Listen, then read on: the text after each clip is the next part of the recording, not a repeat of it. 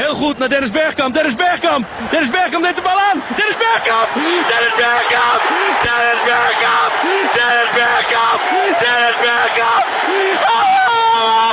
Frank de Boer speelt de bal naar Dennis Bergkamp. Die neemt de bal feilloos aan. En die schiet de bal erin. And what you just heard was a crucial goal being scored in the quarter-final match between Holland and Argentina. And this is way back in 1998 World Cup. The reason the Dutch commentator was going absolutely ballistic was because the match was tied at 1 each, and the breakthrough, obviously, Bergkamp, came at the 89th minute to throw Argentina out of the World Cup. So that's why the guy was really excited. Welcome to Indica's Sports Bench podcast, the World Cup 2010 edition. Now, I am Aditya, but I'm not going to be alone. I have Vikram Nanivdekar. We have played a lot of football together at college level, and he continues to be a keen observer of the game. So, Nani, welcome. Hi, guys.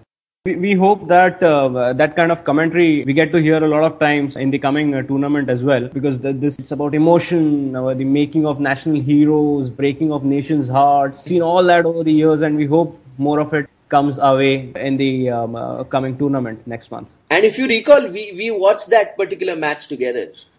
Yeah, we spent afternoons discussing about the World Cup. And good times. Fun. And then we also have with us Advait. He follows, almost all European leagues and is up to date with all information. So that's going to be very helpful as we go through the World Cup 2010 edition. So Advait, welcome. Hi, thanks for having me. And an interesting fact about the Bergkamp commentary. Unfortunately, even through that crazy goal in 1998, semi-finals was all they reached. So they finished fourth in that tournament. Netherlands has been one of the perennial underperformers when it comes to the international stage, right? Along with Spain. True, because if you see the Netherlands team on paper, it is quite strong, and I would argue for it to be the best team on paper. But unfortunately, they've never reached a final. And Spain, our current European champions, their best World Cup position was fourth 60 years ago in 1950, which is also surprising, considering that the current European champions. So yeah, funny game football. It is, because both are really exciting teams. Not just exciting, the brand of football they play is for me personally far superior to what the Italians have. Italian, the defense. Well, you love to watch the way the defense works, Matre. It's a wall. A teaching in itself. We saw it in the last World Cup. Alessandro Nesta and Cannavaro, although there was the injury, and Italians are Italians. Style. I think in 2006 World Cup they conceded only 2 goals, and one of them was an own goal. So yeah, that.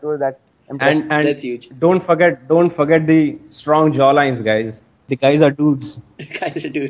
So what are we going to be doing in the podcast itself? This is a World Cup 2010, as I said, edition. We are going to be all about the Football World Cup. We are going to discuss important bits about the World Cup and about the game of football. Okay, important is the key word here, because we read a lot, we hear a lot of commentary on television. Not all of it is really relevant or interesting. So we are going to try and make it interesting. We will have guests, active or ex-footballers. We'll try to get them on our shows and talk about the formations and the strategies of coaches and the way the strategies have evolved over the years and stuff like that, and try to make it interesting. But that is from the next episode onwards. What do we have planned for today's episode? Advait, do you have anything in mind? See, basically just an overview, where the World Cup is happening, which all teams are playing, the dates of the World Cup, any big matches to expect during the group stages, and just discussions on this. So let's get started with that then. Let's talk about the World Cup history. Now, this tournament is being played right from 1930 and has continued every 4 years, except, during the World War time, which was in 1942 and 46. Otherwise, it has been consistently played every 4 years, and a winner has been announced. So, interestingly, before in the early part of the 20th century, there were attempts by private parties or even the football federations to start a tournament involving teams from different countries, but that never really got off. So this 1930 thing actually can be considered, or turned out to be, the first World Cup. And this is the 19th edition that we're going to see. Yeah, so in 1930, Uruguay hosted the World Cup, and the hosts emerged winners. They beat Argentina 4-2 in the final to lift the first football World Cup. 1950 in Brazil, which was hosted in Brazil, was won by Uruguay. Oh, and since then they have had a tough time. Since then, I think the next best results were in 54 and in 70, fourth place. That's it. I think they've never gone past fourth place after their 2 victories. So which are the teams who have dominated the World Cup history? Anyone can tell you that answer. This is Brazil. Samba. Samba. Yeah, the Brazilians have won it for 5 times. So yeah, their stats go 5 times winners, 2 times runners up, 2 times third place, and they've managed a fourth place as well once in 74. And they have never missed a World Cup. And the team members who came in fourth might be despised in their country now. I said that about Brazil not having missed any World Cup is because this World Cup is going to start next month is actually called the final. Yeah. This is because there is a qualification process for teams to qualify for this, to play or to participate in this final. And this the qualification games start around 3 years in advance. So, for example, for this 2010 World Cup, qualification games started in August 2007 and ended in November 2009. Yes, so we had around 204 teams qualifying for a final 32 place in the World Cup in South Africa this year. 850 matches have already been played to fight for a spot in this World Cup. Yeah, so the only team which didn't qualify was South Africa because the hosts have automatic qualification, but the previous winners, current champions, do not. So Italy had to go through the qualifying just like any other team and make sure that they come back here. When did that rule change? In 2002, Brazil had to qualify for the next World Cup. Was there any particular reason that they did it for? Well, football is not about fairness, right? Think about the hand of God. Oh yeah, the most famous World Cup goal probably. The most famous goal ever probably. Ever probably. Correct. Wasn't scored by the foot or the head. Scored by the hand of God.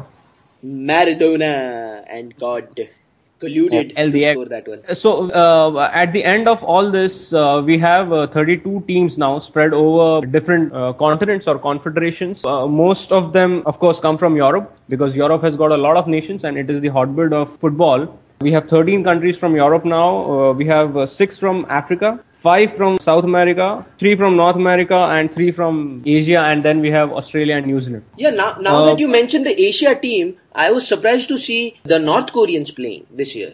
Yes, but North Korea has participated in an earlier edition as well, which was 1966, won by England. It was held in England, and North Korea caused a major upset. Then they beat the mighty Italians. So they are a team who can cause upset. Can cause upset is true for any team, but North Korea happens to be the lowest ranked team in this in the World edition. Cup. Yeah, so their FIFA ranking is 106. That reminds me, I believe South Africa will be the lowest ranked team to play host. I believe. I have not checked the history so much, but because South Africa is ranked 90, so that must be the lowest ranked team to host a World Cup. And we will get to why South Africa is hosting this particular World Cup when we start talking about this World Cup itself. So, we'll do that when we get there. Did we talk about the number of teams who play in the World Cup? There are 32 teams and then group matches, qualifying matches and all those things? Yes, 32 teams started from 98 onwards. Before that, there were 24, and before 1982, there used to be 16 teams playing. But I guess it is the forces of globalization and maybe the beauty of football that FIFA has been forced to, or has maybe tried to spread the game across the continent. So we have seen more teams coming in, given spots from continents like Africa and Asia, and the impact has also been visible on the results. So we see teams like South Korea causing upsets. South Korea was 4th in 2002. Cameroon, Senegal, Nigeria have all regaled us time and again. Turkey as well has been a force in football. So that was actually the footballing part of it. Now let's talk about the money part of it. What do the teams get for playing the World Cup? Okay, how much does the winner get? How much does, teams who are exiting even the group stage, they are going to be getting about $8 million. And thereafter, the prize money is going to be distributed in incremental payments. So 9 million for teams who are getting out at the round of 16, 18 million, just see that double, for quarterfinals, 20 million for semifinals, 24 for runners-up, and $30 million for the winners. And that beautiful gold trophy as well for the winners. Oh yes, that lovely trophy. Which is, by the way, which got stolen from Brazil, correct? Once they won 2 World Cups, Brazil got to keep the trophy with them. And then it got stolen from there. 1983. 1983. So essentially, all this hard work, this qualification, it's for a replica. At the end of it, the winner gets a replica. A replica. Think about black market value that trophy must have right now. Ridiculous. No, I have read somewhere that it was probably melted down. Oh yes, but why would anybody do that? Yeah, I mean, if you melt it down, it loses its value, doesn't it? Maybe they were scared of being caught with. No, obviously they are scared of being caught, but if once you melt it, it's just gold. What are you going to make out of it? A Mangal Sutra for your wife? That'll be cool though. But anyways, let's we're done with the World Cup history. Let's move on to the World Cup that is going to start on the 11th of June and continue until the 11th of July, one complete month of football madness. This is the 19th World Cup that is going to happen, and interestingly, this is the first time it's going to happen in an African nation.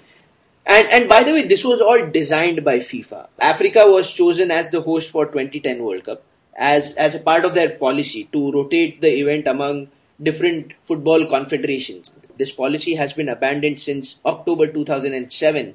So by the policy, with the policy in place itself, 5 African nations had placed bids to host the 2010 World Cup. One was Egypt. Then Libya and Tunisia wanted to co-host the World Cup, just like what happened with Japan and Korea. Then Morocco was the third one, and South Africa the fourth. Now, after that, the decision was taken that there will be no co-hosted tournaments anymore. So Tunisia and Libya got barred, and then a lottery was picked. Usme se South Africa won the lottery. South Africa were the lucky nation in 2010. Lucky nations. I mean, South Africa has really come up as a sporting destination, hasn't it? In terms of the lucky part, I'm not sure how lucky nations can be considered. I've tried to study the economics, but for example, China, the kind of money it spent on the Olympics, it is good for that 1 month, but it can so happen that the stadiums are not used, they don't become revenue earners. So you spend a lot of money, you get inflow for that 1 month, you get tourists. It's all boom time. Steel prices, iron prices, all these kind of things move up, but that suddenly there is a lull. So you are saying it's not a sustained. It doesn't bring you sustained growth. No, I have doubts. I'm saying I have doubts in terms of economics, but in terms of pride, there is a lot to be gained. Plus, it also might be having a ripple effect in in the local leagues itself. Now, the league in South Africa just started in 1998. So, with the World Cup coming to them, the league is going to get a massive. Yep. Yeah, as with the boost, as we were talking, there are 8 new stadiums as well in South Africa. Yeah. And these stadiums have been made under the guidance of FIFA. So they are world-class stadiums, and hopefully there are no flaws. And so, as we said, this will give South African local football a boost as well to have facilities in the country. And hopefully we'll see more South African players playing in European and other big leagues in the coming years. Now the World Cup is going to be played at 12 venues, with the biggest one at Johannesburg. It's called the Soccer City. It's got a capacity of 94,700 guys. So, huge, massive. Yep. That was the number of people who watched the first final between Uruguay and Argentina back in 1930. 94,000 was the audience live, watching the game live. Yeah, I mean, they had to be watching live because there were no televisions or radio. Did they have radio then? No, right? There were radio broadcasts of football commentary in 1930? Indicast wasn't around for sure. Indicast wasn't around. Oh, well. Yeah, and the other venues are at Durban, Cape Town, Johannesburg, all the regular sporting destinations in South Africa. And if you look at the capacity, they almost average around 60,000. But I have read that there are almost 10% tickets yet lying unsold in South Africa, which is quite a surprise. Oh, I wonder really? if it is the economy, the global economy going through troubles, or is it the security concerns? I wonder what the issue is. And you know what? North Korea is actually recruiting Chinese people and is giving them free tickets to go and support in South Africa. Wow. I know. And if you also take a look at this, one of the stadiums is amazing. Okay, it's at Newsport, Bombela Stadium, and the seating arrangement is colored in zebra stripes. It looks amazing. As we're still on the stadiums, does anyone remember the strike which happened? Oh, the construction strike, right? Construction strike in July 2009, where almost 70,000 workers refused to construct the stadiums. And that was a big hiccup in the, road to the World Cup. So because of their underpay, and they went on strike. Well. The good thing about this World Cup for a neutral fan is that the most popular teams are here, will be playing. So we have, from Europe, we have 13 teams, and most of the West European nations are there. There could be some fans who would rue the absence of Russia, because Russia has thrown up exciting talent like Pavlyuchenko and Arshavin over the last couple of years or so. And maybe there are some Czech Republic fans who could be disappointed. Austria put up a really fine performance in the Euro 2008. But apart from that, we have all the usual suspects. Which are the big players that are missing? We have spoken about the teams, but there have been a couple of injuries in the last couple of months. So who's going to be missing out on the World Cup from a player's point of view? The biggest shock came earlier this week, Balak being ruled out. David Beckham is injured. So apart from injury also, as Nani mentioned Russia, we don't have Andre Arshavin, the Arsenal playmaker, who's had quite an interesting season, and also in Euro he was on top of his game. So even he's missing this year. That's an important part, right? I mean, for example, if it's being hosted in South Africa, the South African audience are going to be able to watch all these stars play together.